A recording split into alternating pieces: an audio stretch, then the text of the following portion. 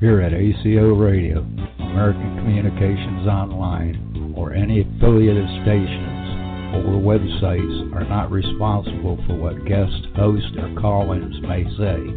All programming is intended for informational and entertainment purposes only.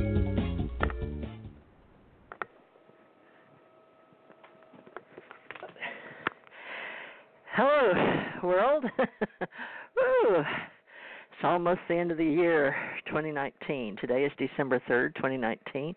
We are promoting the UFO Association, which we are co-creating with all you out there that are on the planet that want to help us.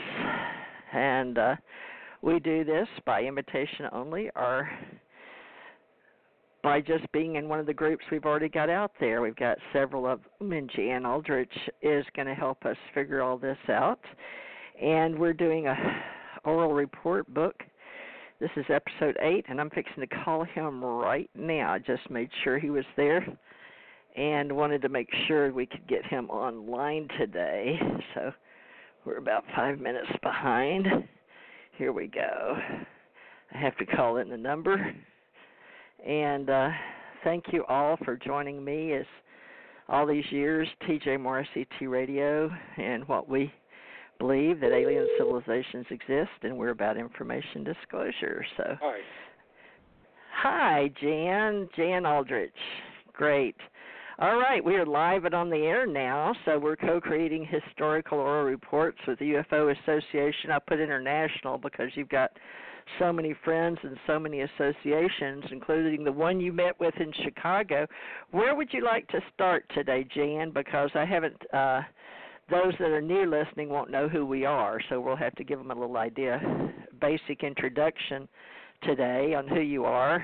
25 years UFO business at least, I'm sure, because you did 25 years in the U.S. government, and, well, 50, because you did 25 with the post office. Yeah, so it's 50 years. Yeah, it's over 50 years with interest with UFOs. What I've been doing is Barry Greenwood and I went out to Chicago, and we scanned some of CUFOS's files, the Center for UFO Studies. We scanned some of those files and made them digital, so now they're computerized. And since they're in more than one person's hands now, if anything should happen to the actual files, they're saved in several places. And when we left there, we asked Mark Rodiger, who was the head of CUFOS, if we had some boxes there that hadn't been filed. And we asked him if we could take those home and work on them at home. And he said, sure. So that's what I've been doing today, working, and for the last month or so, working on these files, trying to get them. They needed some work to get them in order. And what I found in these files, they go all the way back to NICAP and even before then. And there's some really interesting things in here. Now, back in 52, people, if they had a close encounter with a UFO, they usually didn't speak up about it or say anything about it. And this one person wrote in years later to CUFOS and said, hey, look, I remember this date because it was my birthday, and it was in 1952, and it was July 29th, and I was going down the road, and this thing came at me, and he said the next thing I knew, hours later, I woke up in a ditch. My car's motor had been running for hours, and I don't remember being hit or anything. The car was not damaged by any other vehicle, but I had just lost consciousness and gone to a ditch. That's kind of amazing. It's an amazing thing, and it's just been sitting in these in this box forever. I don't think anybody looked at it or did anything with it. It's another amazing case, right from 52 also, from the fall. This woman saw a UFO of many colors come down. As she was watching it, she said all of a sudden it was like her eyes were a telescope. It was like it was right close next to her.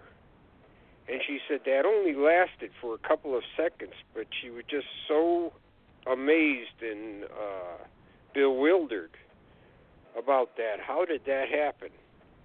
And it just so shocked her. It's just like, well, we tend to call that the Oz factor. Things that seem really far out happening to somebody. And this is an example of it. Some people say when they see a UFO close up, sometimes all the birds and insects and everything else, all the noise is suddenly quiet. Everything goes strangely quiet. And so I think this fits into the same category as these other ones. This is the first thing I've read about this. She said it was only for a few seconds, but she said it was like it was not dead close silent. to her, and all of a sudden, she said her eyes were. It's like looking through a telescope, and everything was right up close to her, and then it went away, and everything was like it was before, and she. The UFO took off, and she didn't have any other effects, but it just, it was just so shocking, and she said, I have to tell somebody, and she kept it secret for years from everybody, and then she wrote to Kufos about it. So that's,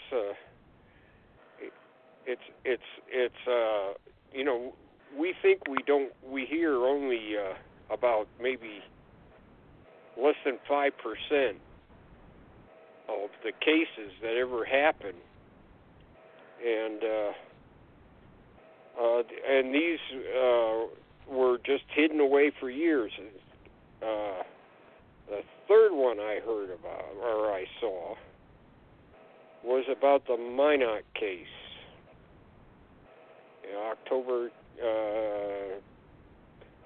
24th, 1968, just towards the end of the Condon Committee. They didn't investigate it as far as I know, although the testimony from this one person indicates that they might have sent a team out there. Or either that or he's confused. In any case, he was involved in the Minot case, and he had sent a letter in '69. So that's 1 year after the Minot case. And if you want to go look at Minot Air Force Base, October 1968 online, I just use that as your search term, and there's a huge amount of documents and interviews with the B-52 crews and the ground crews on the case. However, this is something new we didn't know about, and it was sent to NICAP in 1969. Now that's when NICAP was having problems, and Major Keogh got fired, and Gordon Lohr got fired, and so this apparently just went into a box and sat on a shelf for years, and then it was transferred to Kufos and continued to sit on the shelf until I dug it out just a few days ago. And here is more information about this case. I recommend that people go and look at it, but I'll tell you what the information is in this letter.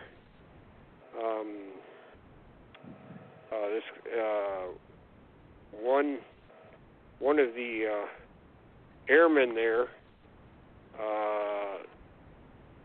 he was there during. They sent out an investigative team. Now he says it's from. He thought it was from Denver, so that could have been. That could have been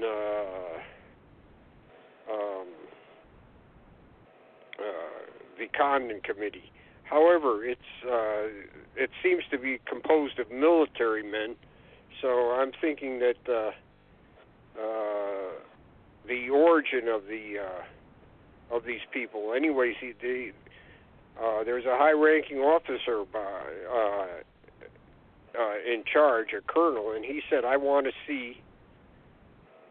access to all the documents involved in this Minot case. And they showed him where the case was, and the sergeant that was in charge of the vault said, "You can't come in here. You don't have any access to this room." He said, "I have to keep you out." Of course, then the guy blew his stack. Listen here, Sergeant, but they got the B-52 commander to come, unit commander to come to the vault, and what they did is they removed the documents. So, and the sergeant did exactly as he's supposed to do. He's not supposed to let anybody in, regardless of rank. If you're not on the access list, you don't get in. So he removed the documents so he could see them.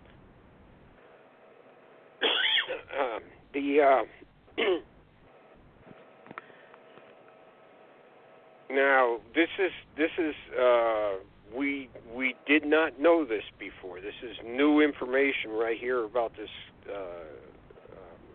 bunch coming out to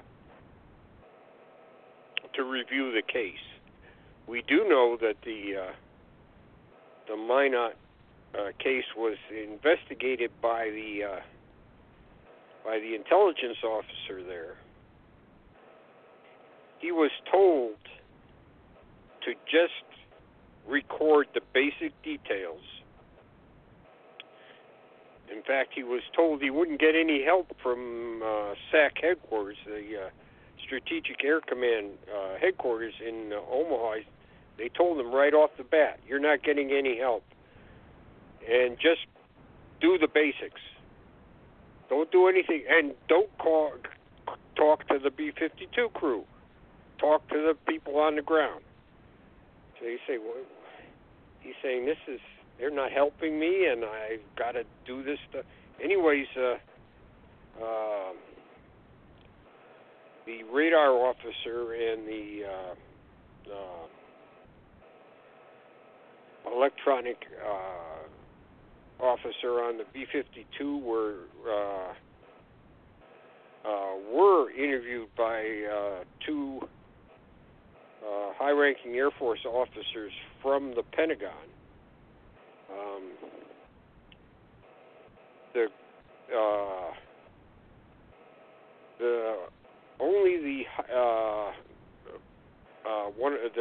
ranking pilot on the plane was interviewed by the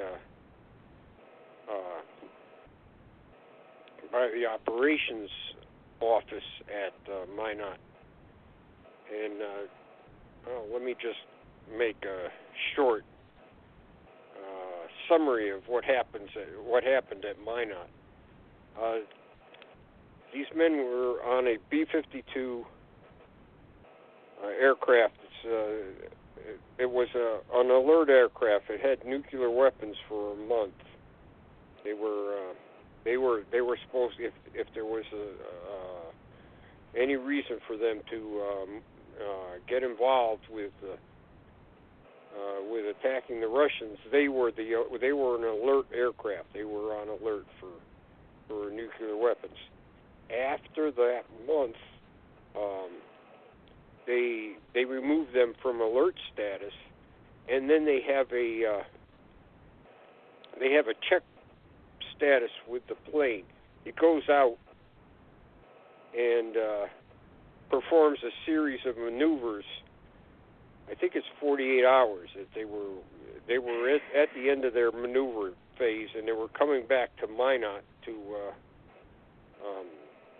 finish their check of the aircraft. They check these aircraft all the time before they go on alert and after they come off. The crew is there, and the crew is checked too. Everything is checked. So after they're checked, they're coming back to Minot, to their home station. They're coming in for a landing, and there's something on the radar trailing them. First, they're called by the tower, and the tower says, "Listen, we've got something we need you to look at. Go to these coordinates and fly there." So okay, so they go to the coordinates just like they're told. And then the radar guys pick up something. They said it looks about the size of a refueling aircraft,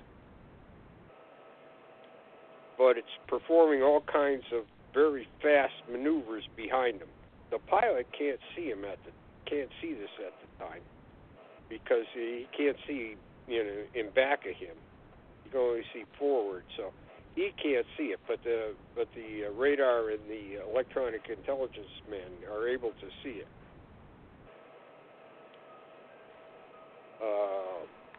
So they as this thing gets closer, the radio conks out. Now, on a nuclear aircraft, that's not supposed to happen. Everything is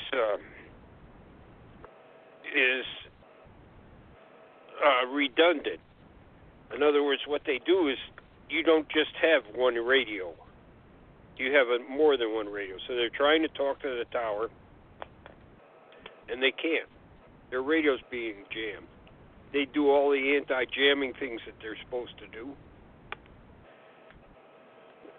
Go ahead and change to other frequencies, perform things that should eliminate interference, and nothing works. So they skip their landing, and when they do, the UFO goes away.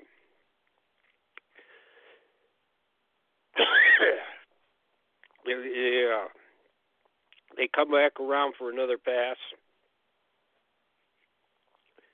As they're doing it this time, the pilot sees the UFO. It's like a disc, and then from the front of it, there's like the pilot describes it as there's sort of like a tunnel, and then there's something that looks like the head of a pickaxe, and that looks like some kind of attached to the tunnel. So there's a disc, there's some kind of attachment to the front of the disc that's by a tunnel, and it's red, and he sees it as the aircraft is coming in, and also radar picks it up. Now, during this radar, they're taking pictures of the radar screen as they're doing this. So this case has better evidence than a lot of cases.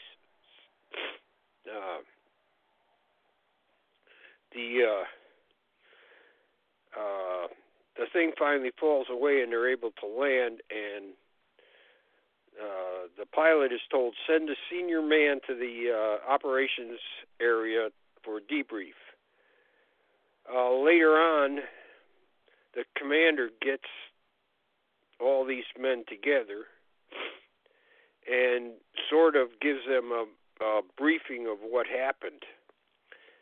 Now, while all this is happening with the B-52, there are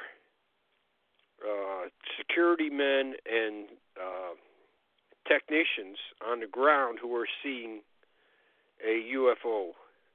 And sometimes it coincides with what the B-52 is seeing.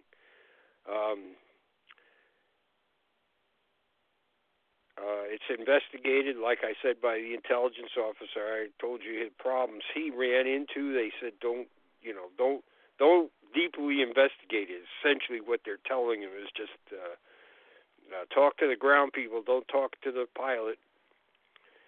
And eventually, Blue Book gets involved, and it's one of the few times when they actually did a good. They kept requesting more and more information, or SAC sent them more and more information, but there's certain things that are apparently not told to them. And like I said, they had a briefing with the base commander, and he said he told them about other things that are happening at the same time. They were having trouble with people trying to get into the base. And things like that. Now, when we interviewed the pilot, we asked him, well, were you told not to talk about it? He said, no, we weren't told not to talk about it. We knew not to talk about it. He said, we didn't have to be told. We knew not to talk about it. So they didn't discuss this with themselves. The crew on the B-52.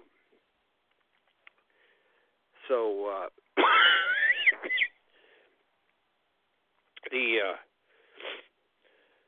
and after that they were broken up because it was the Vietnam War, and they were sending people to Vietnam because we were bombing North Vietnam with B-52s.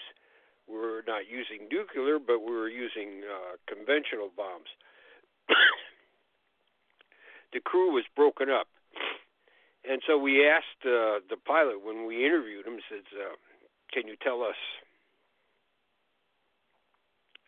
who the other members of the crew are? And he remembered maybe one name. And we thought, this is going to end right here. But then he says, I have something that might help. And he looked through his material, and here's a big photograph of the B-52 and all the crew standing out in front of it. And when he saw, and you could see the name tags, you could read the name tags. So here's the B-52 crew, and then when he sees the name tags, he remembers everybody's first name and their nickname and everything. He just had to have his memory jogged. And we asked him if he had talked to these people since then, and he hadn't. And so what my friend Tom Talene did, he located everybody that was alive. I think there was one fellow that had died, but he located the radar officer, the electronic officer, the other pilot, and he located some of the people on the ground. He also located the relatives of the intelligence officer who had done the initial work, but he had passed away. His daughter knew a little bit about the case, though. And so he asked the same question again. Why are you guys talking about this now? And they told him, said, look, we won the Cold War. It's over. We're going to talk about it now. Let's see what they do. So that's exactly what he did. He told them, talked about it. However, this is in the 90s. The case happened in 68, and here was this letter about the case, which is spectacular, happening years ago.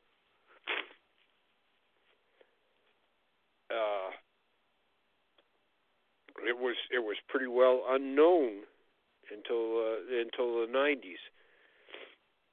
Now, Peter Jennings at ABC did a special, and they used this case, and they went back and talked to everybody that in the crew, on the ground crew, and started everything from scratch. They reinvestigated it like it was from the very beginning.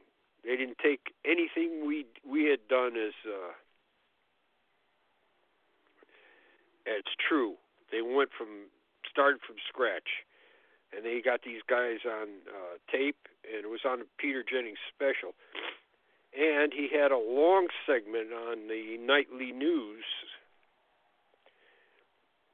If you watch the nightly news every night, you know that they have just short, maybe a minute or so. No, this was 3 or 4 times usually what the news story runs. It was a long thing because Jennings was really impressed by this case.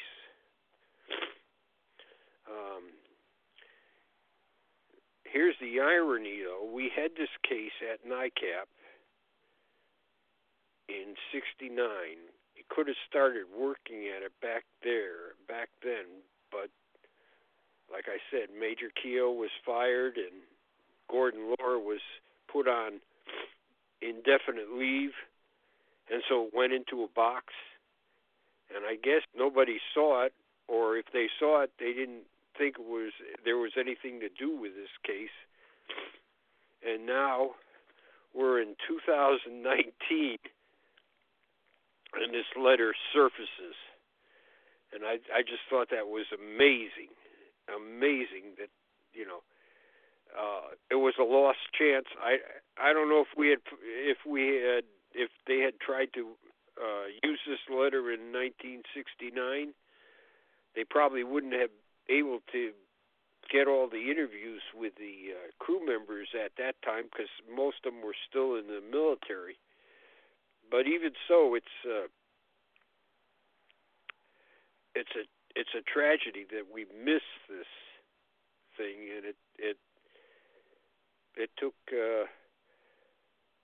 till the 1990s and the early 2000s to round up all these interviews. And I want to emphasize again, only 2 people had met with each other and discussed this case. Everybody else had not discussed it among themselves at all. During the intervening years, 2 of the crew members had met, and it wasn't a very big discussion. It said, "Oh yeah, we mentioned the stuff we did at Minot, and we talked about the case, but we didn't talk in detail." So it's an uncontaminated case. These guys didn't hear each other's stories. We have the radar pictures. 4 experts on radar in the United States and overseas have looked at this. The UFO is known to have gone at one point over 3,000 miles an hour, just maneuvering around the B-52. We don't have ground radar. Tom did find somebody who was a radar operator at that time, but he is so paranoid about talking to people, he wouldn't talk to them. But we do have all this information, and this letter just puts the icing on it. It has a few facts that we didn't know from the investigation. And like I say, it's online and easy to find. It's one of the best cases, one of the best investigated cases there is.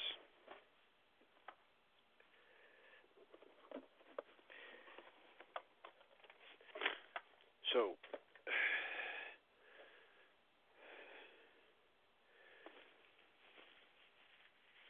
And that's just in the last few days that I was able to find it. To me, it was amazing when I found it. And I called Tom about it, and the other people that have investigated. I scanned it, and I'm going to send it to them.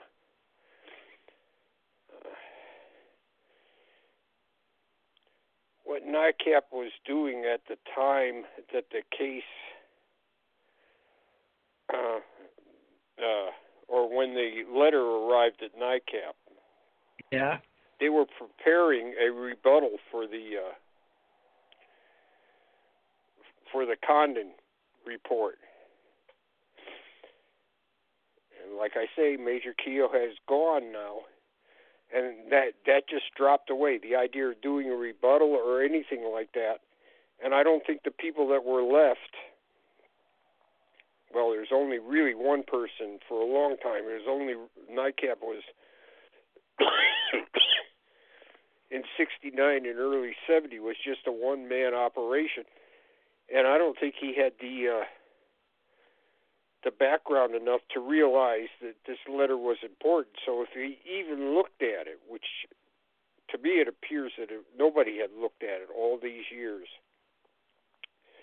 I don't think they would have realized what they had.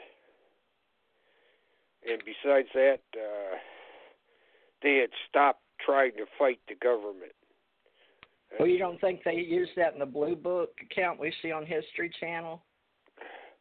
Well, they're not going to use it in. It is in Blue Book.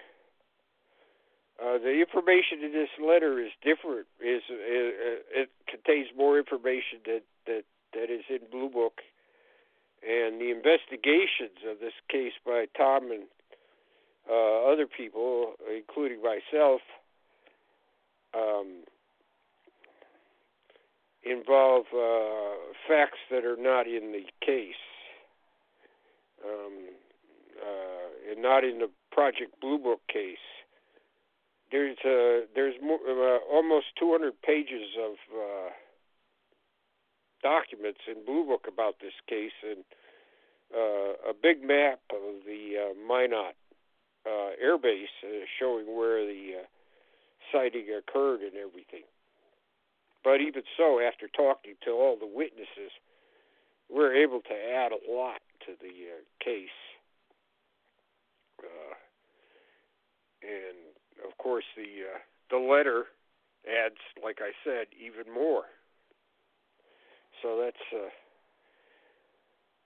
like I say, the last few days have been interesting. It's always nice to find something that just appears out of almost nowhere. We thought we had all the information we were ever going to get, and here's another piece of information.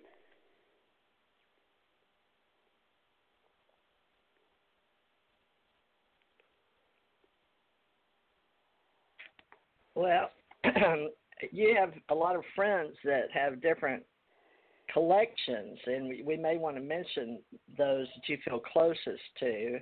Remember last week we mentioned NICAP, the gentleman that took over. I haven't heard from him, so I'll have to have him on another time after when you want to have other people come on.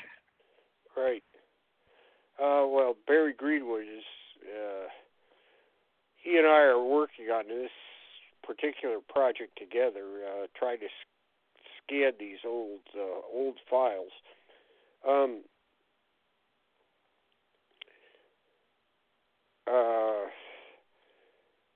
So one thing I would like to do, and I'm going to put it on my Facebook page here, the Project 1947 Facebook page, probably Thursday or Friday. I'm going to have a list of people that we'd like to talk to, Okay. And some people that may not be with us anymore, but may have done during their careers a maybe newspaper story about UFOs. Now, since UFOs are a marginalized subject, can't expect to get lucky all the time.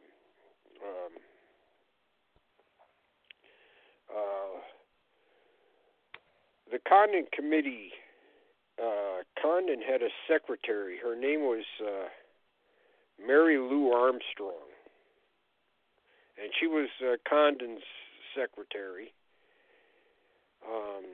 When the Condon Committee started up, she became the screener for all the cases. And she didn't like the way that everything was being handled. She didn't think that any...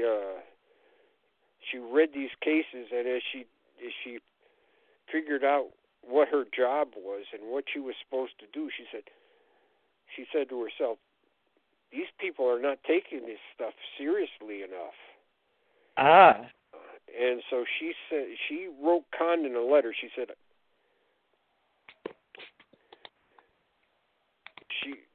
she felt so strongly about this. She told him, I'm going to quit.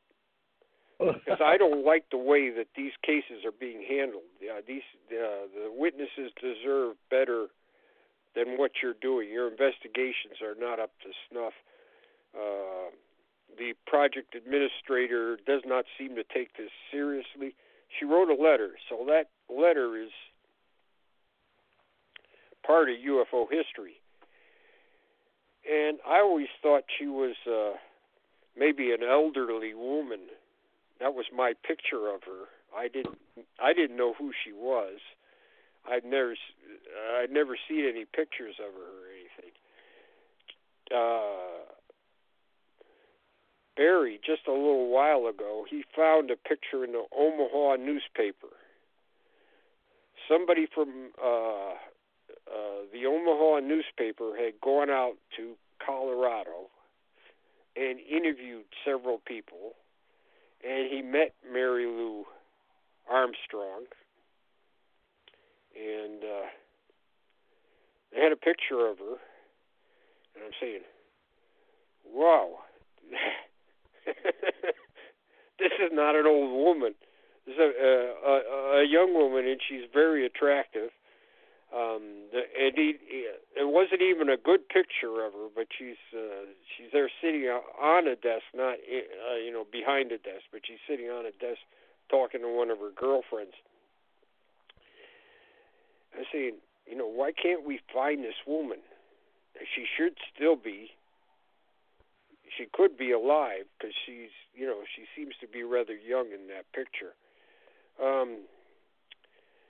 And we've had and she did actually for the Omaha newspaper. She did say a few words. Her letter is the big thing, though. There's some correspondence where she is involved in the Condon papers, so we know a little bit about her, but it would be nice to be able to interview her, or if she had any papers from that era, it would be nice to read those. And I'm thinking that there's a lot of people like that. Let me just go through a few of them. Sidney Sheldon II. That's a very familiar name. Yes. Now, he was counsel for the Astronautics Committee in 1960, 61, 62 when they were when NICAP was trying to get congressional hearings. And basically what he was doing was trying to derail them. But he was the counsel for the committee. The chairman of the committee wanted to have hearings. He was convinced they should have hearings. However, he died during this time. So, in any case, the Air Force fought tooth and nail to make sure there were no congressional hearings. And this guy, he was on the committee, and he also fought against hearings. And he dealt a lot with Dick Hall from NICAP. fast forward from 1960, 61, 62 to 69, and now Dick Hall is no longer working for NICAP, and he's looking for work. And this was an economically hard time. A lot of people were looking for work, and it's hard to get a job. He hears about a job at the Smithsonian, so he goes over to interview it.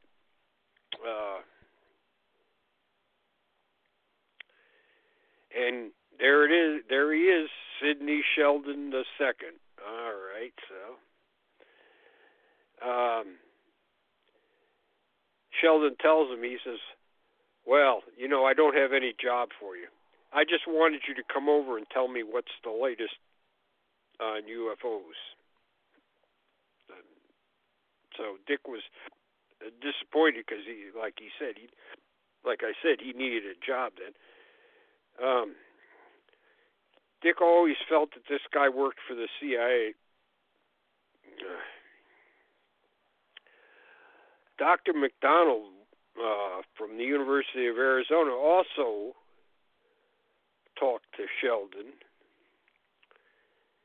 Now, Sheldon had been in the Navy, and when McDonald questioned him, McDonald found out that he knew about Navy UFO cases during the Korean War.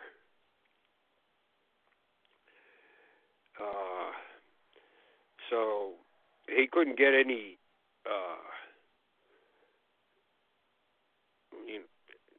hard facts, but he did get the idea that Sheldon did know that there were cases during the Korean War, and they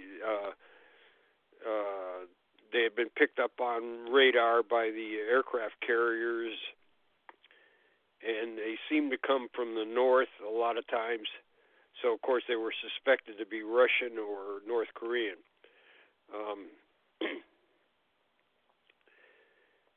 So I don't expect that Sheldon ever gave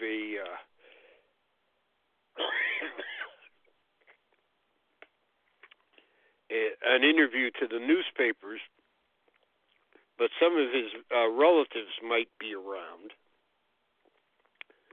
I'd like to talk to them to see if they had heard anything about him. Colonel McCoy was in charge of intelligence at Wright Field from 1947 to mid-1948. And he was overall in charge of Project Sign, which is the first UFO project. At some time, they had almost 200 people working on the project. McDonald had talked to him, too. However, McDonald let him get away without detailing what he knew. He knew that he told McDonald, he said, listen, we took these things serious at the beginning. We investigated it as thoroughly as we could. And he said, even with the number of people we had, we didn't have enough. After he died,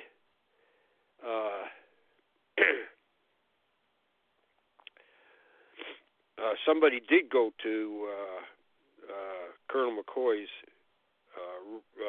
house and asked to see any of his records. Now, he had plenty of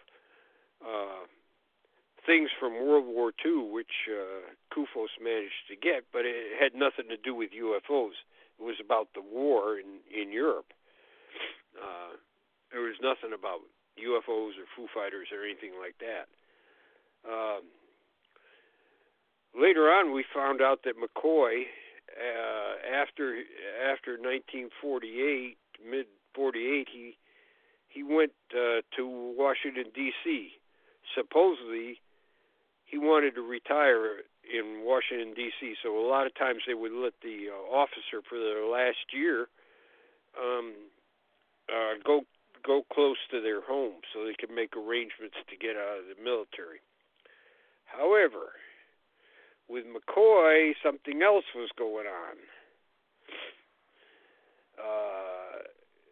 when he got to Washington, he was sent to the CIA, and he spent 6 months seconded to the CIA, and he went to Europe. We don't know what he was doing or anything.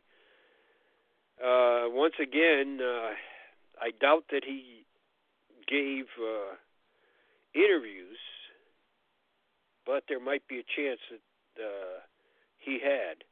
So we're looking for things like that. Now,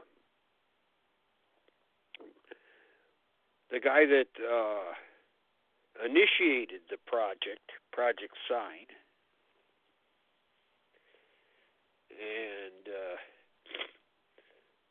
he was the monitor of it. He was the initiator. He started it. He was the one that figured out how they were going to run it and everything. A guy named Alfred Loading, he did give an interview to the press in 1954 about Project Sign. It was a full page. I mean, a newspaper does a full-page interview with him. So that's why we're hoping that there's some of these other things that will pop up, or their papers will pop up.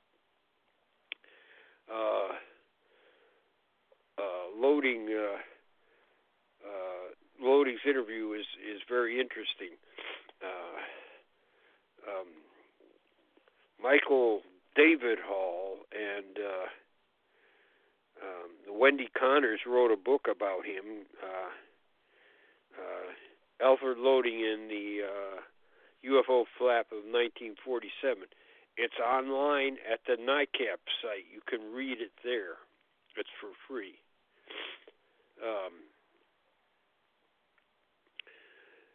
We have talked to Loading's people, so that's not one of the people we are looking for. Another person is Mrs. Helen Barber. She worked at the Pentagon.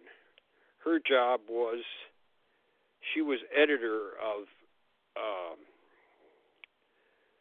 the Air Intelligence Review.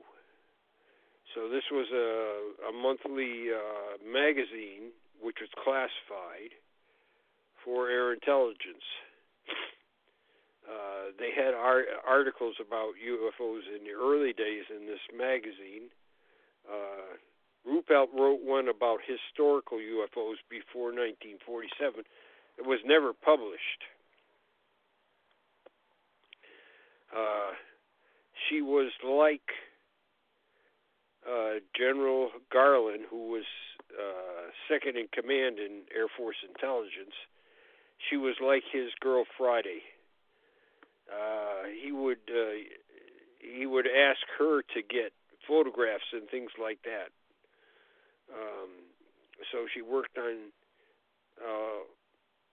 some of these photographs were never sent into the Pentagon or to Project Sign and later Project Blue Book. So during the 50s, she worked to have these people that had, like at Holloman Air Force Base, had taken several films.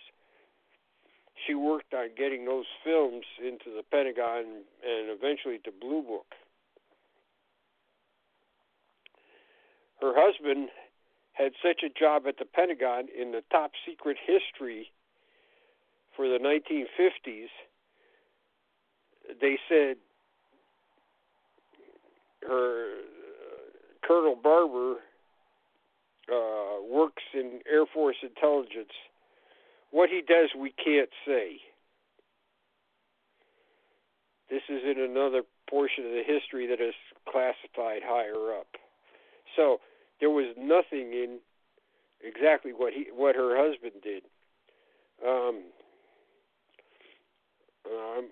I know she's no longer alive, but once again, I'm wondering if her relatives have papers or anything that she had.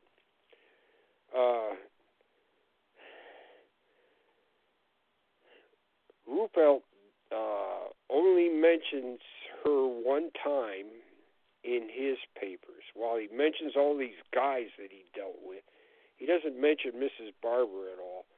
although he got assistance from her in a number of things, including writing his article for Air Intelligence Review. So I think she got short shrift on that.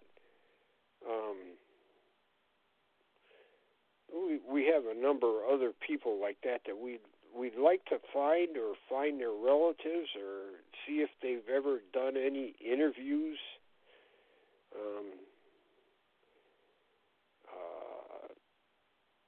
So we're looking at, Tom and I looked for a lot of these people, especially if they're married. A lot of times it's hard to trace women.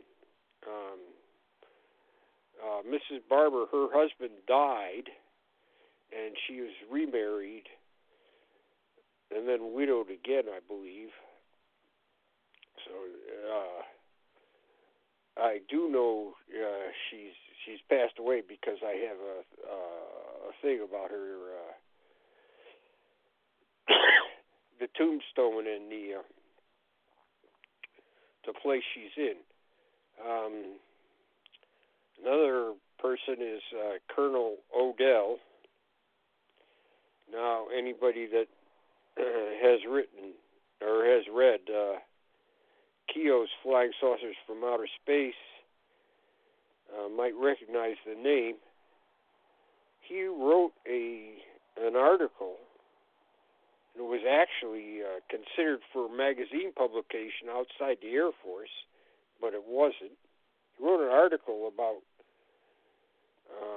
if UFOs were interplanetary, why might they be coming here? And he thought they might be a dying civilization that needed a new place to come. Now that's rather controversial. Keogh was given the article. He was loaned the article. He was told that he could take it to a magazine, and they could look at it. And if they decided to publish it, it might be released. He showed it to the editor, and he brought it back, but he didn't make a copy of it. It's unfortunate. I found out recently that Colonel Odell was involved with night fighter during the Second World War, night fighters, and he had a UFO sighting. So it'd be interesting to track him down. Now I know he's no longer alive. I've seen his tombstone too, and his obituary. But maybe the family has something on his sighting. So I've got about 24 of these people that we like to track. It's like I say, it's sometimes we don't find anything right away. Sometimes things appear. We talk about David Mahler, who has written a UFO book on triangular UFOs.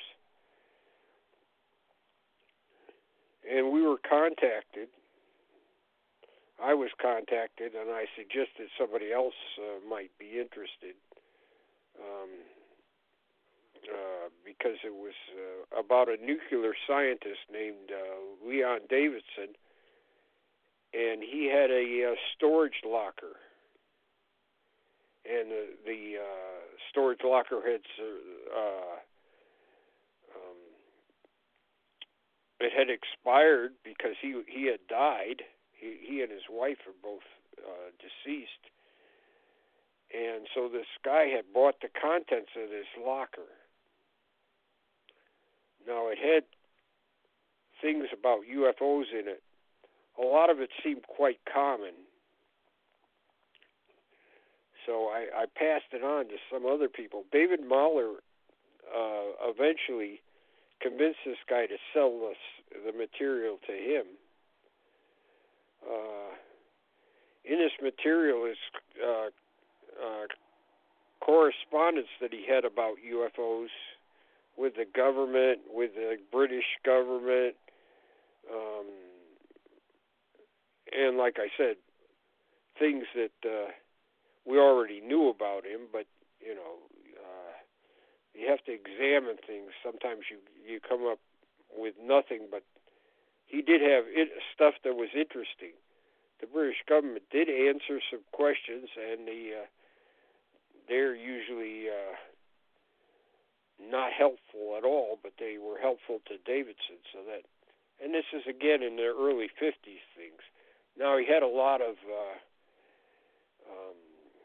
other literature that you might call kook that he had accumulated. I think that's why it was in the storage locker, because most of the other papers that he had on UFOs he had given to the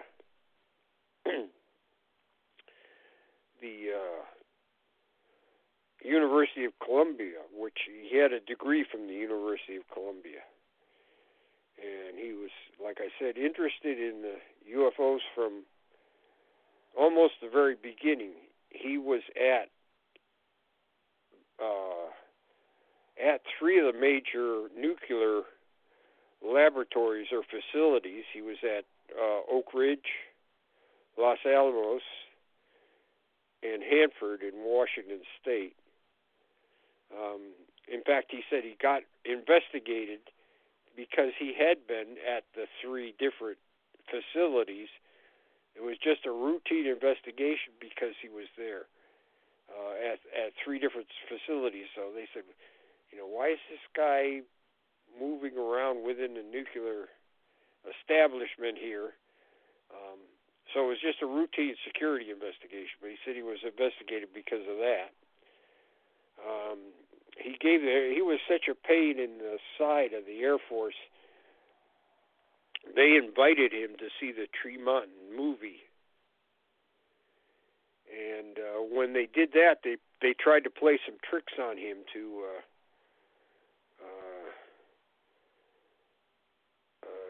get him in trouble with security people. When he went to talked to Dewey Forney.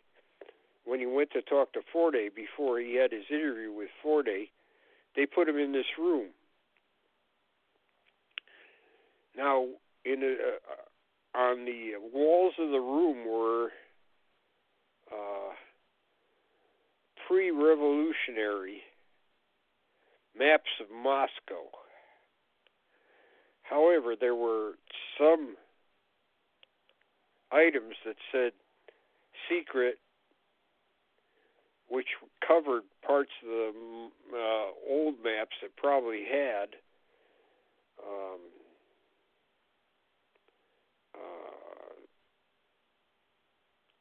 updated things about the what was in Moscow, facilities that were there, or organizations or KGB or something. Anyways, they had covered these parts of the map with a flap that said secret.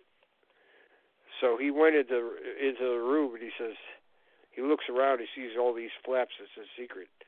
He said, I looked around, I didn't think they put me in this room for just to stay there while they got Major Forney. He said, I think I'm being watched, and they want to see if I go over there and turn up one of the secret flaps. And he said, I knew better than to do that, so I didn't. Then when he saw the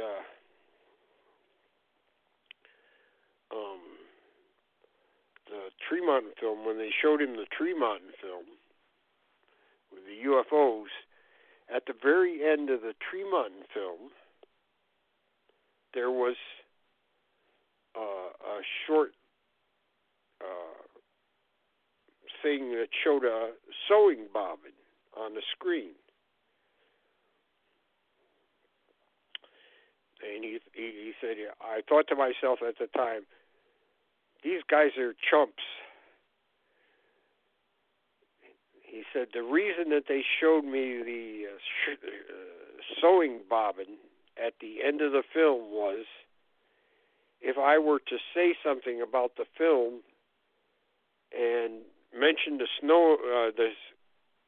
sewing bobbin, because the film at the time was classified, they would know who had broken security.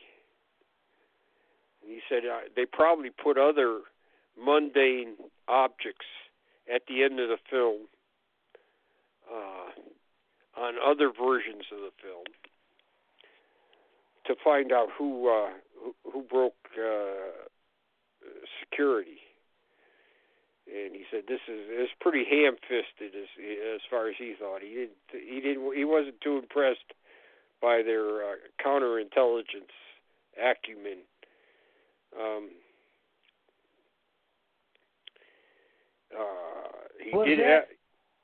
Was the bobbin like for distribution? Each person or each one they put a well, no, he didn't know this for a fact, but he surmised that if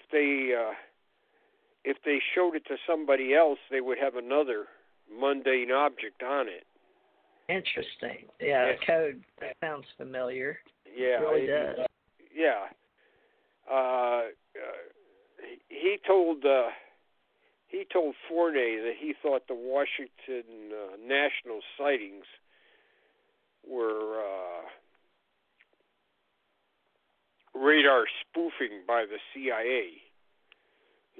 Fournay wouldn't talk about that. He wouldn't. Said I can't talk about that. I don't.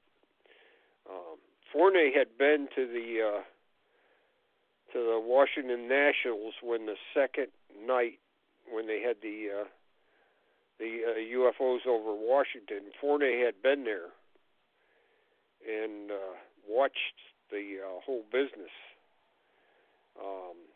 So he was aware of that. But he told Davidson that he couldn't talk about it.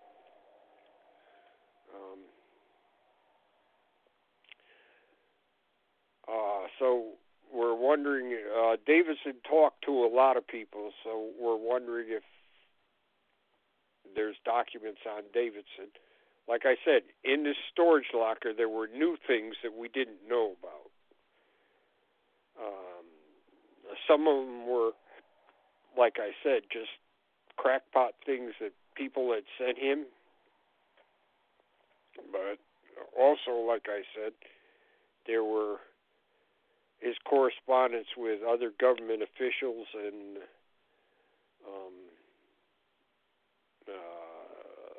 British air intelligence. So there were significant new things in there. Once again, it's something that popped up years and years afterwards, and so we're. Like I said, I got about 24 of these things that people might know about, or, for instance, if Mary Lou Armstrong gave because she seemed to be upset. She seemed to be upset about the way the Condon Committee was going. So she might have done an interview with a newspaper after she resigned. It would be interesting to know if there is one. Some of these things are really they're hidden because they didn't get on the wire service. It's just a local interview with somebody that's new. Now, like I said, somebody that's new. That what I said? Somebody that's that's known in the local community. So, like I said, though, UFOs is a marginal subject, so a lot of people might not talk about it. We found one of the Condon Committee members had been fired. He was he was fired early on for smoking marijuana. However, he had been on several investigations, and he had certain Condon Committee material in his possession. So that's another guy. And now, just looking through this material that was in these boxes that we had sent from CUFOS, I found another item from him and an item from the project administrator that apparently had been sent to Hynek and been put aside, and they ended up in these boxes of unsorted material. So this is like a big hunt, a big scavenger hunt, to see if we can find new material. I know we had in Connecticut here, we had NICAP Connecticut. We had a affiliate, and we did investigations.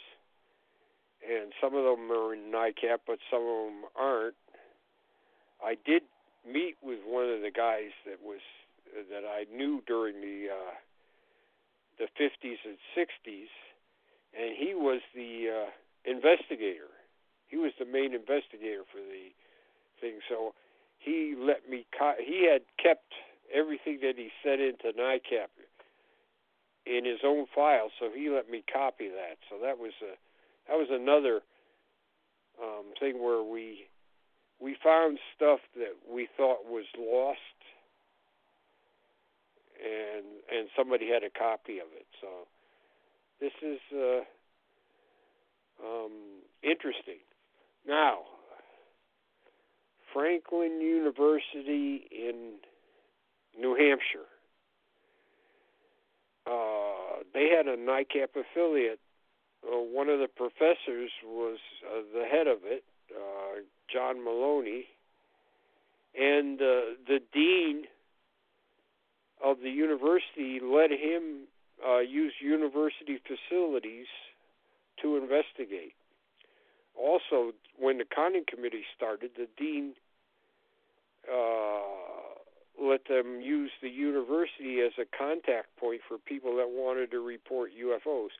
I don't think anybody's been up there to Franklin University to see if Franklin College to see if there's anything left there. I did talk to John Maloney. He didn't have anything left from his days as NICAP. Talking about another university, University of Tennessee. In 1950, there were a lot of UFO cases around the nuclear laboratory at Oak Ridge. And I found one newspaper item that said, and it listed two professors from the University of Tennessee that were looking into the UFO problem. This is 1950 now. At the behest of the government. Now, I have found some articles that one of the guys in Tennessee found in the local newspapers about one of the professors, but it has nothing about UFOs. That'd be interesting to check the archives of the University of Tennessee to see if there's anything about these two professors. Robert Lowe was the project administrator for the Condon Committee. Now, people may not know this, but towards the end of the Condon Committee, he was actually fired. They fired a lot of people.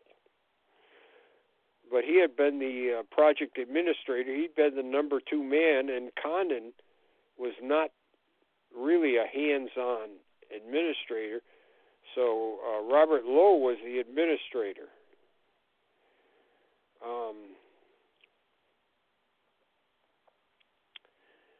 He died in an airplane accident, so we don't know where his papers are.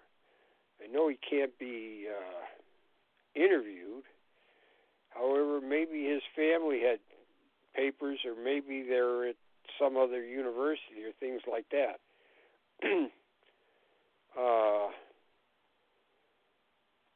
We find out that some of these people have not made a big deal about having their personal papers given to either the university they attended or universities they worked for.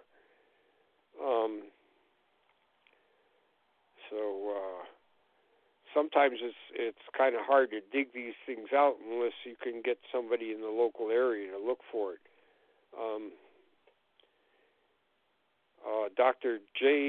Professor J.U. Pruitt was at the University of Oregon. He had an observatory there. He was an astronomer. One of the things he did was trace meteors. They look for meteorites at the end of the meteor's course through the atmosphere. They did this by asking people to send them accounts of meteors, and they were, if they got more than a dozen or so of these accounts, a lot of times they could put together the trajectory of the meteor and find a meteorite at the end. It's interesting, he had a column in the local newspaper. It said in the column that he had been asked by a government official, this is in 1952, to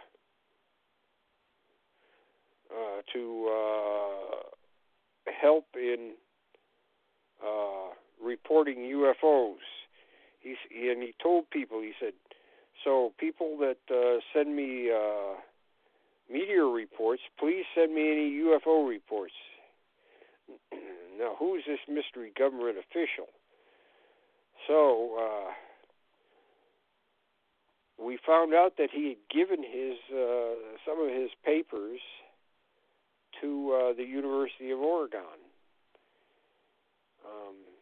It turns out that the government official was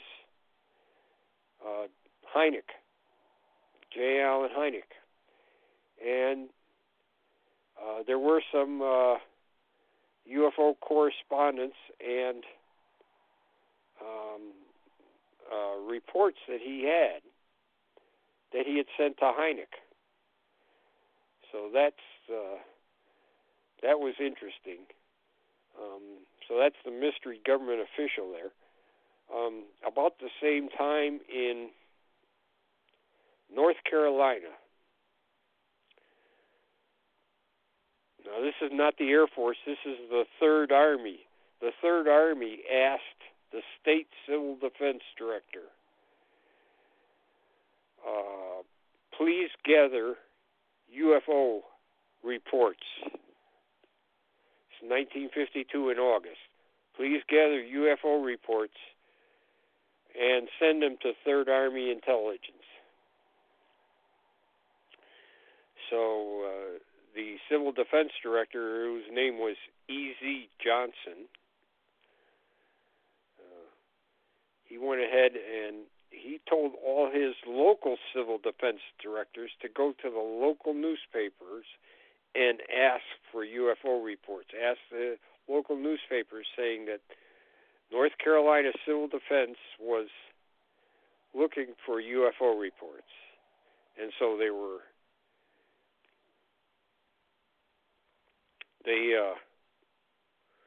they did what they were told, and the local directors said, send us any UFO reports you have. Now, I looked in the North Carolina archives, E.Z. Johnson was the Civil Defense Director. There was a lot of correspondence about E.Z. Johnson in there and about things that he did. What wasn't in there was any UFO reports. But in one of the newspapers, it said that he went on an investigation with the local chief of police, and what they had investigated was a low-level sighting that had happened in 1951, and he had forwarded this as he was supposed to the Third Army. Okay, so now we've got another mystery on our hands. One of the things would be to find out if there's any documents in Third Army archives on this stuff. But since every civil defense director in North Carolina was alerted to look for UFO sightings, I wonder if any of these guys came up with any. Now, I did talk to one, the civil defense director in Raleigh at the time. No, I talked to his son. He had passed away, but his father had been a colonel in the Army, and then after World War II, he'd gone into the civil defense. So he was the director of the local civil defense in 1952. The son said he didn't know, the father had never talked about UFOs, but he said he was at the local headquarters all the time, and he worked very hard for the civil defense in Raleigh, and then but he had never mentioned UFOs. But like there's scores, maybe hundreds of civil defense directors in North Carolina that might have had this directive to look for UFOs and gone to their local newspaper like E.Z. Johnson had told them to do, asking for UFO reports.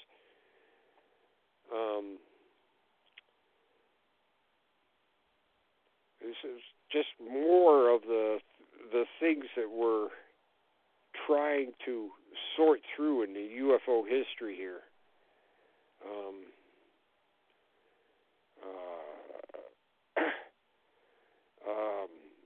Clyde Thombo, professor at the New Mexico State University. Now he worked at White Sands. Besides, he is an astronomer, and he's the one that discovered Pluto. He was interested in UFOs, and there is some correspondence at CUFOS between him and Hynek. Hynek had asked him to keep track of UFOs down there. He did have some. Now, we did go. His papers are at the university, so we were able to go to the university and find out that he did interview some people at White Sands who had seen UFOs during his tenure there. That was well into the late 60s. And that was in his papers at the university. He had also done a project for the Army for looking for. This is before any satellites were launched from Earth. He was looking for satellites around the Earth. And he got support from the Ordnance Department of the U.S. Army for this this project. So he was looking for he was looking for satellites. Some people think he was looking for artificial satellites. He also looked for anything that was circling the moon at this time. Of course, that's the way he found Pluto. He did a lot of photographic research to find Pluto. So the Army probably figured that he was very good at this finding hard to see objects with photographic plates. He eventually sent somebody to one of his students to Ecuador, and because it's close to the equator, he thought that satellites might be on the equator. Supposedly he didn't find any, or if he found some, they were like there for 1 or 2 days and then they were gone. There were some things where he thinks he might have had a positive, but he didn't. Anyways, the idea that he had such a project was in the 50s. It was a giant news story that went around worldwide. He had briefed a class of Dr. Lincoln LaPlace's University of New Mexico astronomy and mathematics class, and his briefing got out to the press, and they just went wild with this thing. You know, it was in Aviation Week and other things. There's a large report in the university that he did as a final report, and like I say, it's unclear if he did find any satellites orbiting the Earth before Sputnik, but he had a couple of candidates that seemed to be in orbit around the Earth.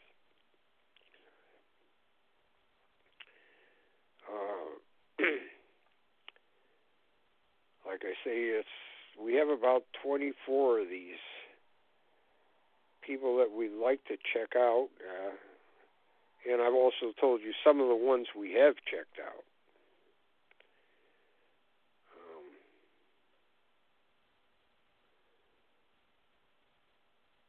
Let's see.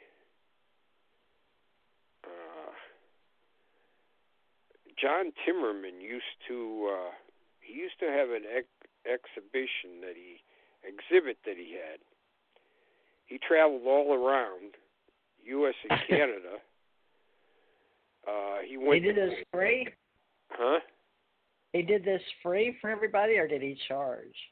Well, it was a CUFOS exhibit. Oh. You know, so he had, illustrations about good UFO cases. He had some pictures, and he used to go to malls and libraries and things like that. And I mean, he went all over. He was in Guam. He ended up in Guam doing this and he interviewed hundreds of people that came to the exhibition, and then wanted to tell him about cases that he knew that they knew about, or that they were witnesses to. So we've got all his, and he would record the interviews, and then he'd type them all up. And Michael Swords wrote a book with some of the more interesting ones called Grassroots Ufology. So the exhibition, I think, is going to the Roswell Museum eventually. That's where it's going to end up. Now in these recordings, there were interesting cases that he took people's addresses and telephone numbers, so they were able to follow up on some of them. Some of them were more like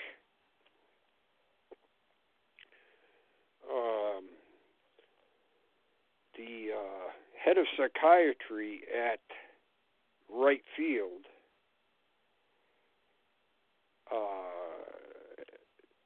had talked to a pilot out there who had a UFO case. And so they talked to it, and the psychiatrist told the pilot, go over there and report it to Project Blue Book. So he did. And it was Colonel Friend who was the head of Project Blue Book at the time. And this guy was from, he was at, it was in the early 50s, it was in Georgia, and he encountered a UFO at close quarters in a fighter aircraft out of was it Dobbins, I think it was, Air Force Base.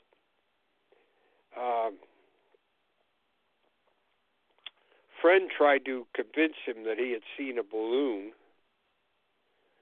and he didn't take any information on the case, so it doesn't appear in Blue Book. However, we have a letter from the pilot. It'd be interesting if we could find more about this case. It's one that wasn't in Blue Book. I think the reason Friend did not place this older case in Blue Book is because at the time the pressure was to be able to tell people. We have less and less cases over the years. Of course, by 1966 and 67, that was completely, well, actually 65, 66, 67, that was completely dynamited because a giant flap ensued, and they were forced, the Air Force was forced into doing something like the Condon Committee research, because the public was up in arms about all the UFOs they were reading about in the newspapers. But like I say, there's things in the Timmerman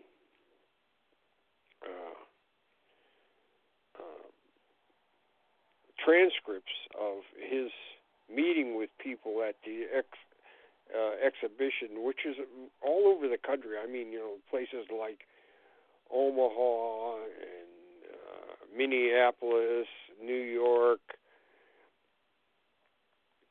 Atlanta, Georgia,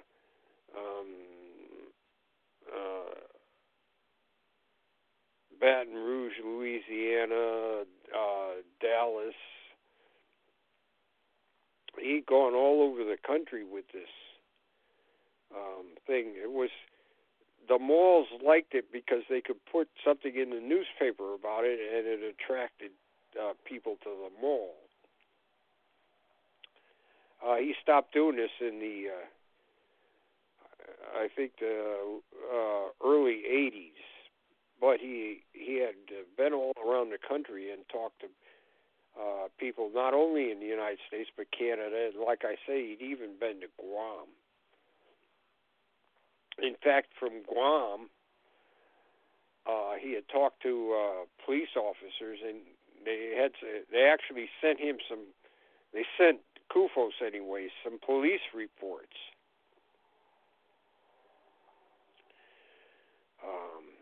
So that was interesting. Like I say, some of the best cases were in something called grassroots ufology. And it's almost like a a summary of what UFO reports are like.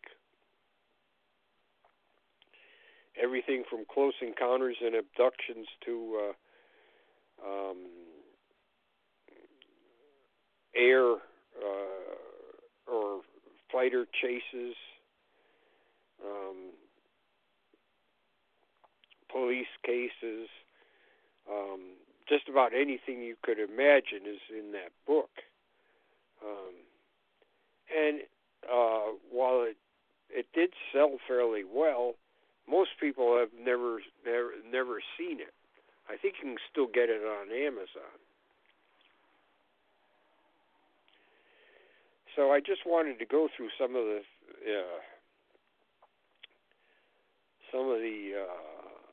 unusual places you find UFO material. And like I said, I'll be placing in a couple of days, I hope, I'll be placing some of the things that we're looking for that might still be out there.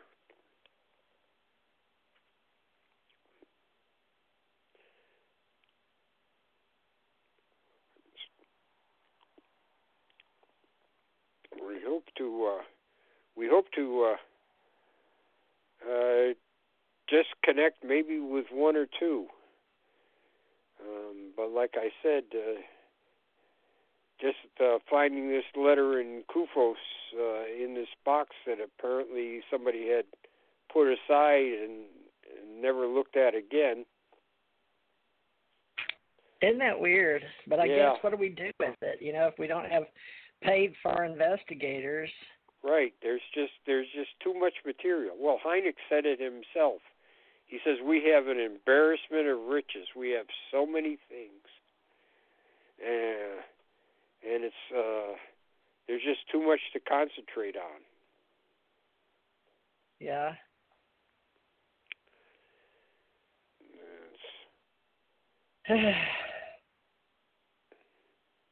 Well, we're doing the best we can with what time we have left. That's right. And, you know, I can take the links of the ones we choose that we feel like. I'm talking with a guy in India right now trying to help me. He's in New Delhi, India, but he's looking at everything to try to help me get under one place, one app, and then just put all our links for all the. I mean, it's a lot of work even for me just to get all the websites that people have built in the UFO business. But I don't know which ones, you know, we're going to consider bona fide or good info or fly by night. But I've been here 8 years. I don't plan on going away unless I die. I keep up my own archives here. So I've got 8 years since 2012 through 19. So right here. And then I can you can hit a little button on the bottom of each one and put it wherever you want. We can put them on yours if you have room, but they'll just plug in back over to Blog Talk, so it doesn't eat up your bandwidth, right? But it just takes whatever show you made. And I'm in the process of I got 35 websites, just taking them. Instead of all being under different topics, I'm trying to bring them all under one heading. And my friend Thomas Becker suggested I put it all under one company, like American Communication Line, and we can put all the UFO stations under one and the paranormal metaphysical. You know, like FM radio has me under metaphysical, so they'll do that. They'll take your radio podcasting shows and put them under various headings, and on their page and their website, they'll have all the talk shows pertaining to a particular topic, even though everybody names them something different. So it's like there's so much information out there now, Jan, just trying to find it and find it properly and getting put under what they call hashtags now, right? Right. To look up hashtag UFO or ET or alien and paranormal, metaphysical. And I try to get under all, as many as I can so they can find our website and our information for those looking for it. So have to be up on the words and the etymology, but fortunately UFO has always been out there. Now they're using UAP a lot, right? Right, yeah, sure. Yeah, that's another problem. Of course, the main problem is the subject is not considered mainstream, so Well, that will change hopefully this year from a pseudoscience to a science, but it does take a lot of the academics recognizing it but now with the government and that video that came out, I guess the ufologists used 2017 as the coming out on a major, right? Yeah. What? Wasn't that due to it being in the New York Times or something? They used that's when the New York Times article came out. So so they posted that. We got a lot of recognition then. I talked to this woman. She's half Japanese, so she speaks Japanese. And when we were at the conference at North Carolina, MUFON, she had a crew with her, and they were working for Japanese television show over there. And so they had just hired her because she was an English speaker, but she could do it. She could also, afterwards tell what the interview was about, and she was interviewing people. So we met there, and she didn't know who to interview, so I introduced her to a number of people there. And she said, in the vaults of our television channels in Japan, there's a lot of UFO interviews done in the United States that have never been used. And she said, I don't know how you would get the information, but she says there's a lot of it. And when they send people over to the United States to interview them, and I guess this is probably the case in a lot of film and television interviews, they interview many more people than they ever use, or they have much more material than they ever use, and it just sits in vaults somewhere.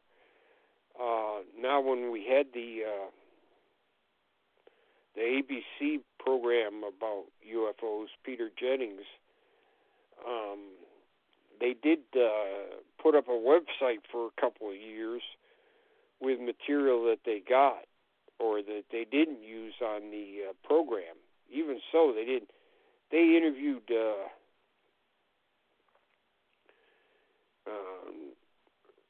dozens and dozens of pilots, and they made animation of their sightings, and they only used a few of the animations that they had made at the end of the program when they were running their credits. And there's all these UFO sightings by pilots, one after another, as the credits are running. So, but we found out from the ABC News people that they had done much more than just a few pilots. They'd done, scores of pilots. And they'd made all these, but they're sitting in the ABC news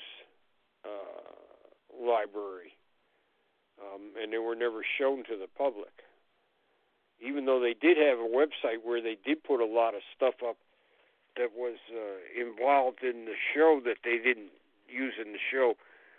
They didn't use these animations, which would have been great.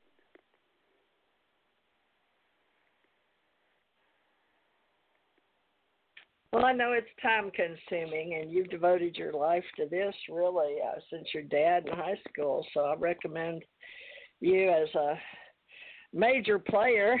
And then I guess if we can get these guys organized, at least get their name and websites out there with you, who would you recommend? You have one in Australia and one in Europe. Don't you do it by continents, or do you do it by plates, or how do you... Well, I got Project organize? 47, and my my webmaster is in Australia, so he knows a lot of the Australians. So on my website, I have Bill Chalker and Keith Basterfield and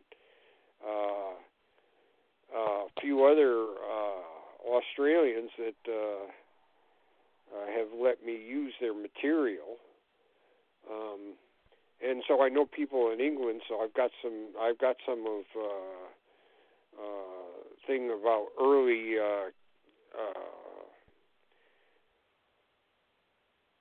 UFO investigations in the 60s, especially by Julian Hennessy, who was NICAP European subcommittee chief.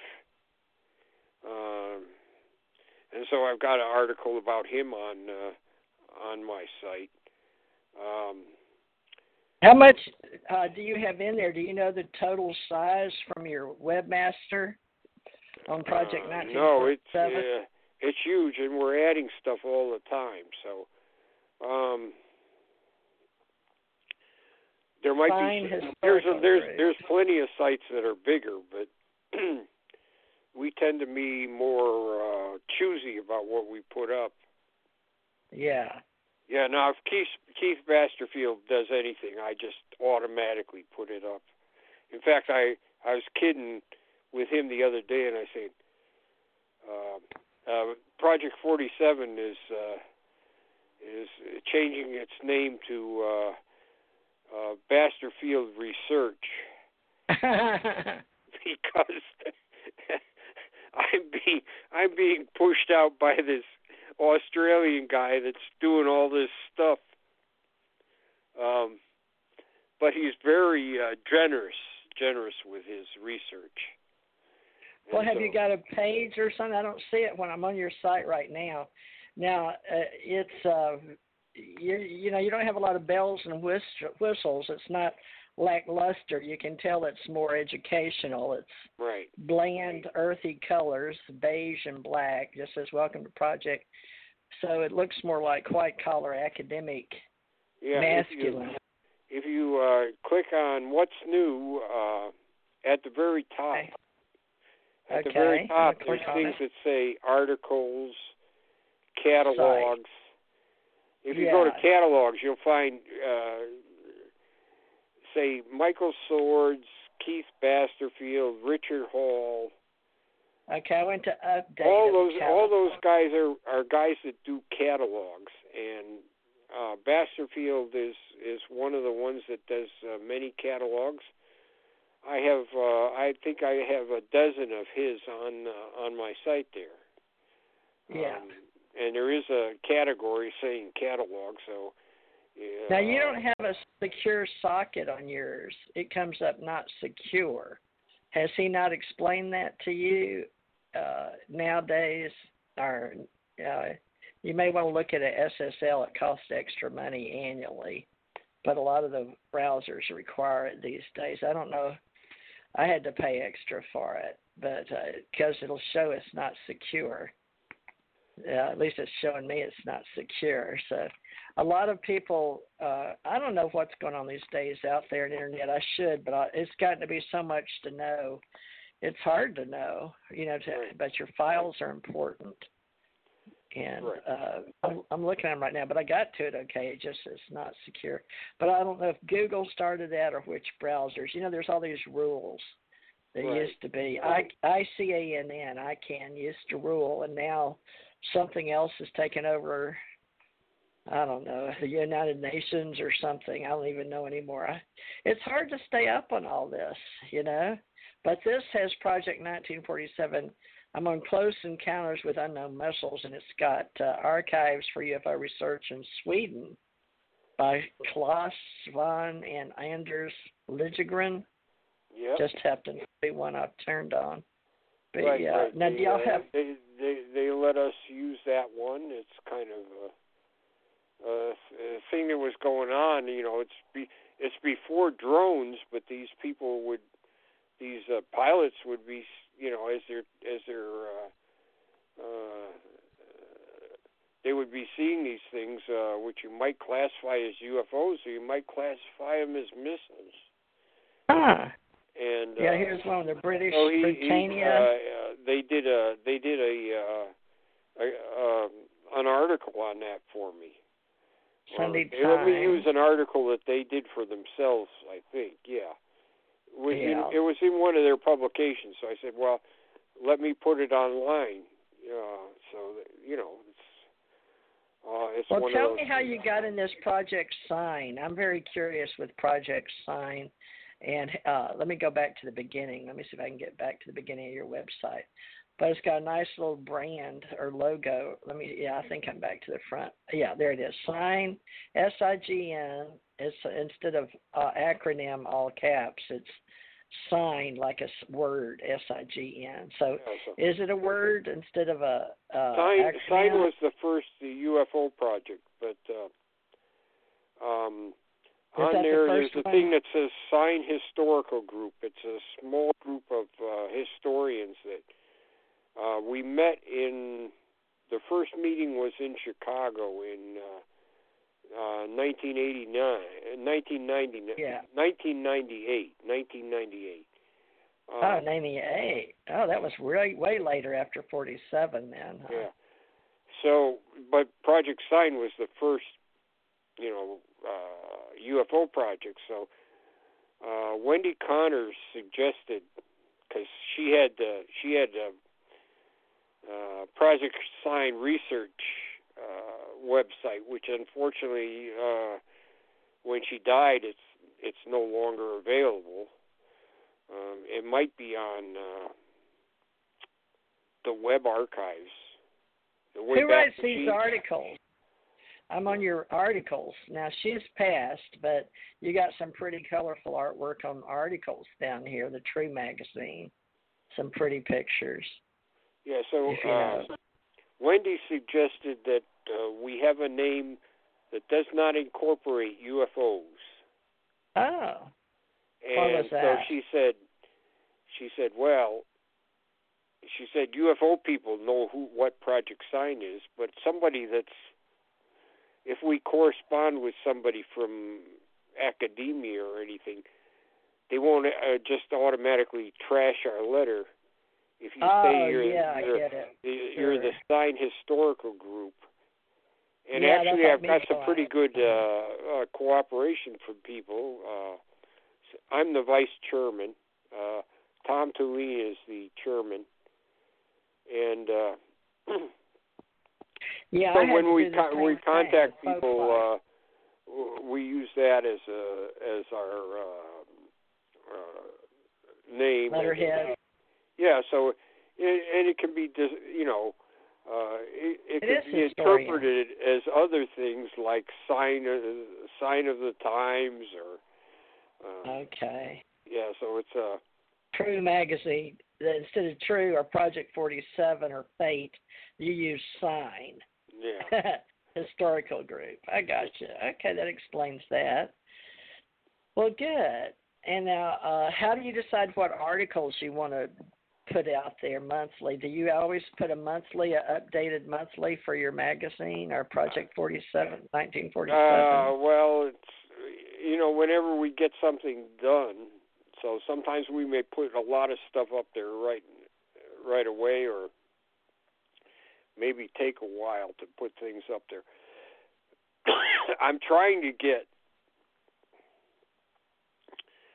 I'm basically working on early history, but if you go through there, you'll find things about what's happening today too. I went to the 10 most wanted. Yeah. Here are 10 important articles by Barry Greenwood and Jan Aldrich. These articles could help to shed. Now, do you have to send it to you can't post direct, you have to send it to your webmaster? Yeah, that's what I do. My webmaster's in Australia, so. Well, does it save money in Australia? Because I'm with GoDaddy and. No, it's just he does this for free. Oh, wow. Yeah, he's interested. I wonder where he archives. Does he have a hard server? Where does he keep everything in a server? He's got it in Australia.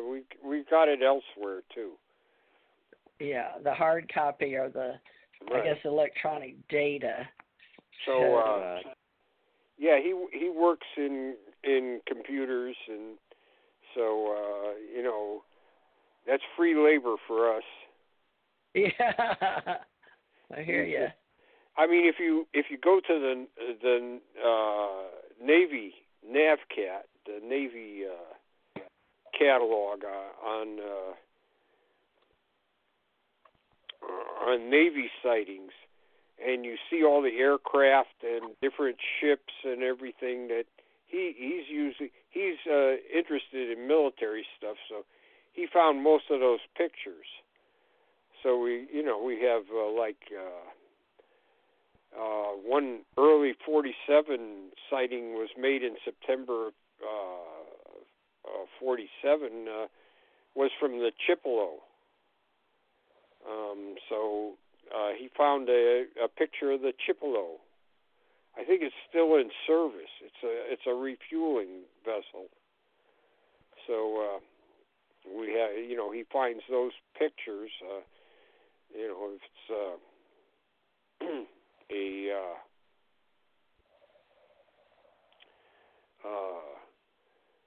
say like a Navy Hellcat aircraft, he'll find a picture of Navy Hellcat aircraft to put it up there so people can see what the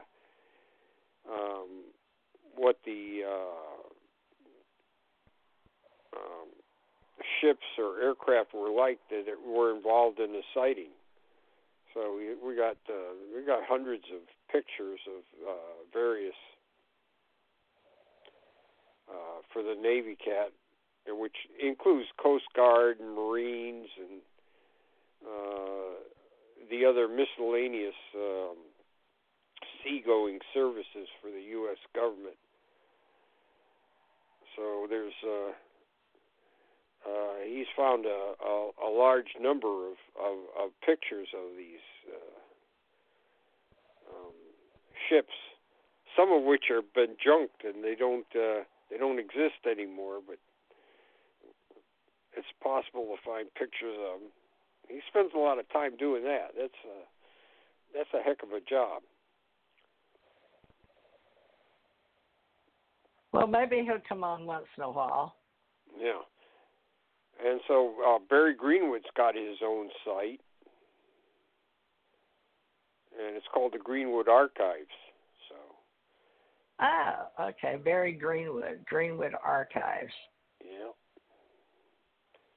And his he had two publications he did. He did Just Cause, and so he's got all his Just Cause.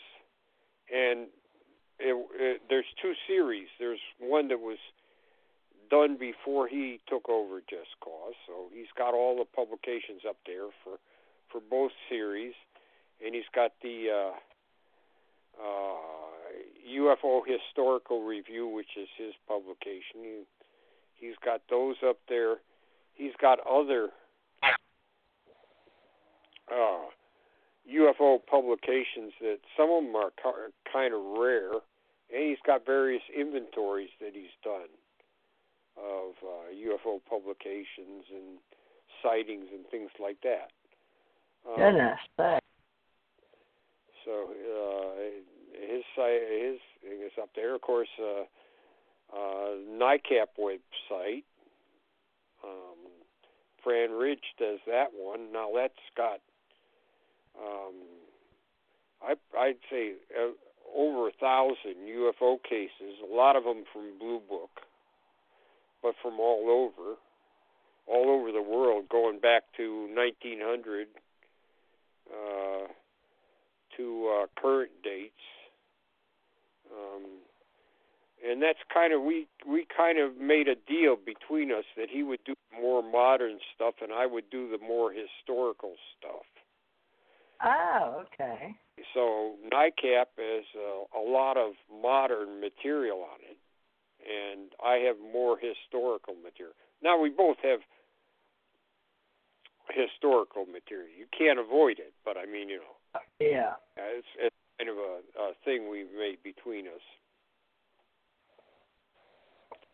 Yeah. And Tom has his website is Sign Oral History Project. And so on his website, he's got a list of all the interviews that he's done. Some of them are with me, some of them were Brad Sparks, other people. We go and interview UFO personalities, investigators, witnesses, people that were involved in the Air Force investigations and things like that. Is it competitive or no? No, we're not competitive. We're all cooperative. Cooperative, good. So the Sign Oral History Program has Lauren Gross's books on it, UFO history, or UFO, the Fifth Horseman of the Apocalypse. So there's about, I think it's 50 booklets that he's done, starting from 1896 going forward till 1963. And in some cases, the coverage is minute by minute what was happening in the UFO history. He used to spread his stuff out in his dining room and his living room on the floor, and then put everything in chronological order. And like I say, sometimes it's minute by minute what's occurring, and it's a very thorough history of the early UFO phenomena, and it's well, worldwide. I'd like to just, instead of all their stuff, I'd like to do like a picture of you, a picture of Barry, just the people, and then how you get to their websites, right? Because it'll take me forever just to do you guys, much less all the stuff you collect. Right. I just grabbed Barry's off a NICAP. It said Bio Barry Greenwood. So I captured that. Now I can go over to my GoDaddy account and open up my UFO Association again and put it in there. I'm always changing. I always keep my radio shows, so those don't go away. But I'm always changing my websites. I play a lot. But the UFOassociation.org. I think I'm just going to start with you guys, and then I may put a radio show once in a while. What do you think? How do you think? Because this will be international. Yeah, I'm not sure. I think you probably know better than I do. Well, I'm going to do like a who's who, and then as long as I put their picture in a little bio in their website, then we can have a who's who directory, and then by the time it gets not pseudoscience and science, we can decide, who are real researchers, historians, or, who's doing what. And right now, I'd just like to know who all, because I always did with like Don Berliner, Stanton Friedman, Bob Wood. I'm trying to think of big names that. Yeah. I always thought nobody knows who Lauren Gross is. So if you go to Tom's site, which is Sign Oral History Project. Okay, I gotta look at that. Sign Oral History. Sign Oral History Project. Okay, I put all those words in. Oh, it come right up. Sign Oral History Project Welcome. SOHP.us. Is that it? Yes. Yeah. Now, if you look, there should be some buttons right on the left side of the screen. One says UFO History. No. Oh, no, but there's a little bitty tiny writing for old people. It's not set up with buttons like a updated WordPress. It's got tiny writing under the logo. It's got index, oral history, and UFOs history. Yeah, click the UFO history. UFO history. Okay, history. Okay, now it says by Lauren E. Gross, skip to document index. Okay, there is your picture of Lauren Gross when he was worked for the Ground Observer Corps. Which one, the young boy or the one in the young boy? Wow. And I wrote there. You have a biography of him too, which I wrote. Cool. Oh, you did. So that was smart. You got him on yours, huh? So, nice. Now, did you index his name for Google and all the websites? Yeah, put it like they call them hashtags now. Right, so they right. can find it. A search engine optimization is what they call it now, SEO. But they'll change that sooner or later. I can't even keep up with what's what anymore now that they go on the phones. And I used to know how to program everything, but it's hard to stay up on all this. Wow, Lauren Gross is he's no longer in the field, but those booklets are invaluable. Wow, the fifth horseman of the apocalypse. Nice. Wow, just sitting and reading, you could spend all day just reading on your website just from this one page. Yeah. Good man. Lawrence is just, I mean, he got people from all over the world to send him stuff. I mean, it's just amazing the amount of stuff. I went to his house and he showed me how he did this. He had everything spread out in the, like I said, the living room and the dining room. And what an art form! This is amazing.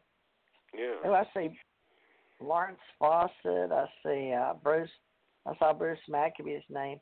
Have you got all these people already? Oh, you already did this. Looks like you already got a whole bunch of people. Yeah, those are people that I think I can't see what you're reading, but I think those are all people that contributed to Lauren Gross's book. Yeah, it says contributors include and then a name. It's got Don Berliner, Ted Blocher, Murray Bolt. You got George Fawcett, Lawrence Fawcett, Stanton Friedman, Barry Greenwood, Claude Mauger from France, William Moore, Mutual UFO Network. You just lumped in Mutual UFO Network like everybody or anybody with that group, huh? But the rest are people. Oh, here's Roswell Museum Collection. Right. University of Arizona. Nice. Yeah, this takes a lot of work. I can really appreciate it but you and I started in libraries, and we like this kind of work. But this is, not everybody does. We're sort of nerdy. Right. So, we're the nerd part. We don't go out. I've never been to a UFO event ever. So I'm really nerdy, but I don't even get out to those. But I only got into helping in 2000. Well, I told you J. Allen Hynek asked me to, but I didn't have the opportunities until I retired and, got with my husband and the government and all that, put me with him. But he asked me in the air, but I didn't really think I'd ever wind up doing it. But now I feel obligated. Of course, he's gone, and then you're working real good with CUFOs right now and helping them get their stuff, what you can, microfished. You still need people, though, don't you? Is there anybody in Chicago helping? We love to have people that could index things, like the FBI files. Wow. Because, the FBI files are online, but they're not indexed, and they're just all jumbled together from different years. So you might have 57, and then something in the 60s, and then something even, it's just all jumbled together. So you have to go to the FBI files and then go in. Yeah, it's fbi.gov, and then there's a reading room. You go to the reading room, and there's a UFO files. And besides that, I have FBI files from some of the offices. Like I have on my site, I have the Seattle office up there, so people can see what the FBI files from the local offices look like. What we investigate. Now I'm on their site, FBI.gov, and then I have to go. Where do you go to? It says more, most wanted, news, what we investigate, services, resources, about. Let me see. Is it under resources? Where would where's their library? More. Let me go over here on the left. You have to know how to navigate. Yeah, I think it says reading room, doesn't it? Not yet. I'm looking though. I'm on more. I'm going down.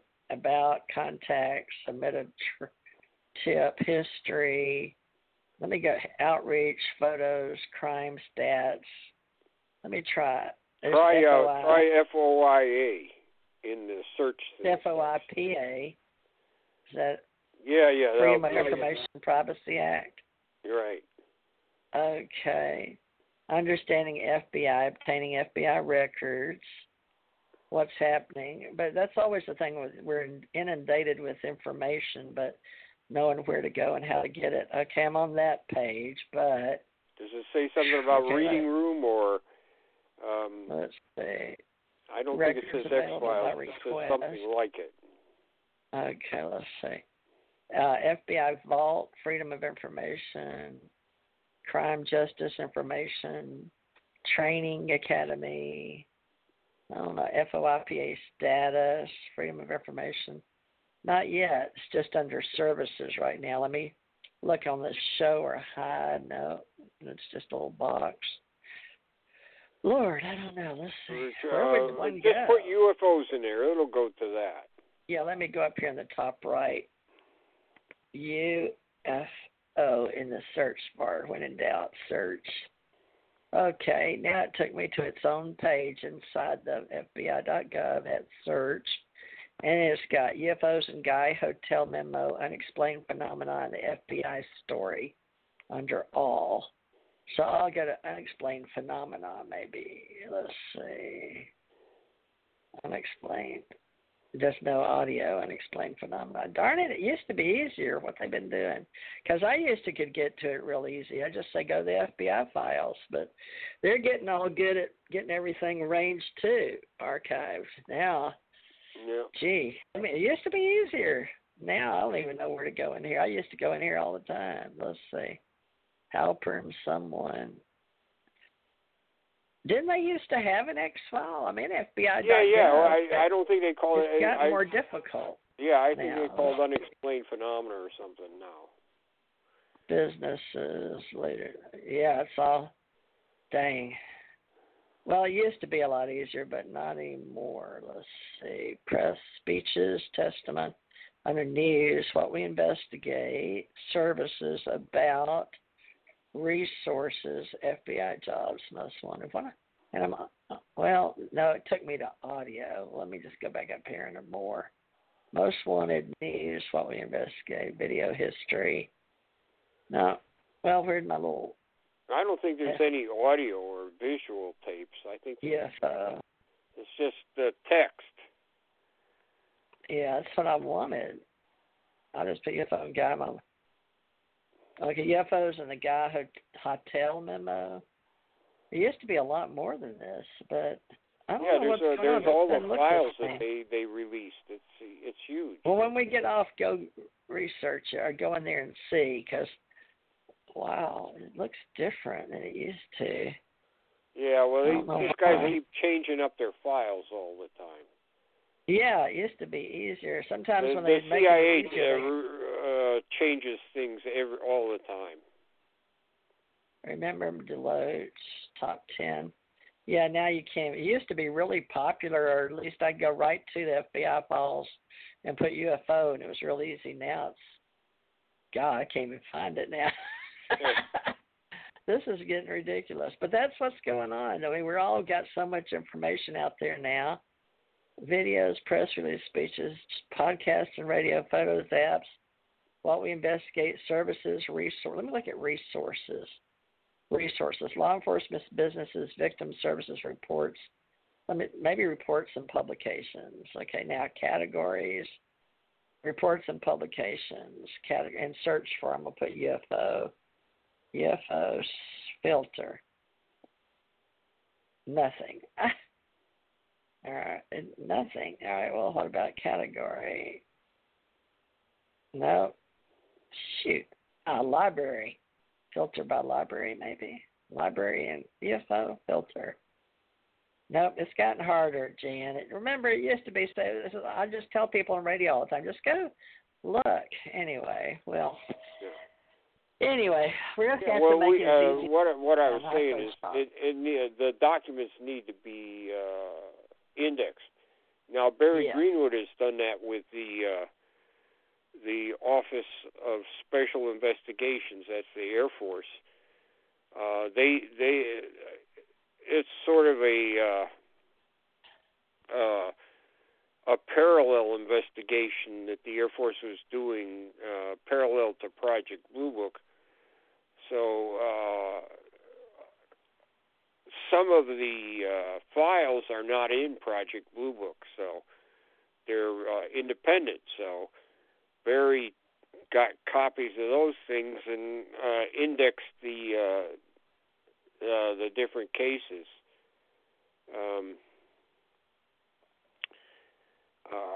Richard Hall put together all the sightings that were in the CIA files. There's about 200 some in the CIA files, so that's quite a bit.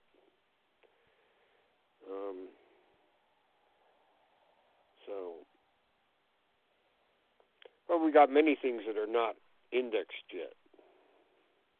Did we go over time today? Yeah, we did. I hadn't even noticed it. I'm so sorry, folks. We're over time by 18 minutes. You and me, we started talking, Jan.